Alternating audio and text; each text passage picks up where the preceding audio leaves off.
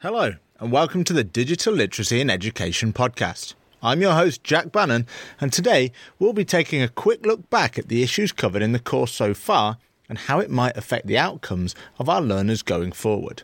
So, without further ado, let's consider some of the bigger conceptual ideas that we've addressed in this module. While we've gained valuable experience using modern technology to our advantage, we've also looked at the potential dangers of technological progress in the modern world.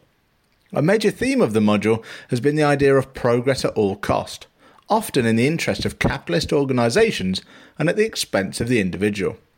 Hard and Jameson argue that there is a mechanical philosophy of progress in the modern world which has had a deleterious effect on our society, environment and mental health.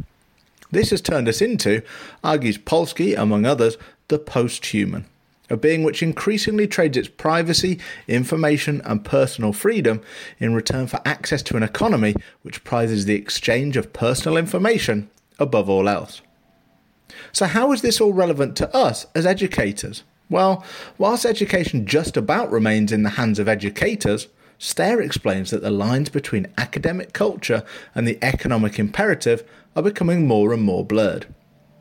From things as simple as the iPad school to more alarming examples of data valence in schools, as mentioned by Rampal. This is not to mention wider societal themes of polarisation and political populism, which has also been fueled by technological advances. So while the debate rages on about the potential evils of technology, what advantages has the module exposed to us, and how can it help our learners?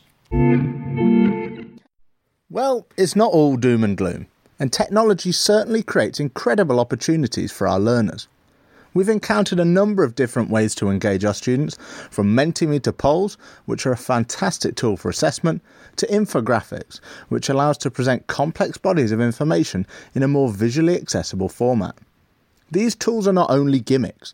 Their visual styling makes them more accessible to students with English as a second language or with literacy issues, and their accessibility opens up the possibility that high-quality education can be delivered worldwide in the click of a button. So, as we can see, technological progress is still a hotly contested issue. And yes, there is a slim chance that we'll all be working in ChatGPT-controlled salt mines in 20 years. But maybe it's better to take solace in these words on the subject from Jeanette Winterson. How is this going to end? Utopia or dystopia? It's up to us. Thank you and goodbye.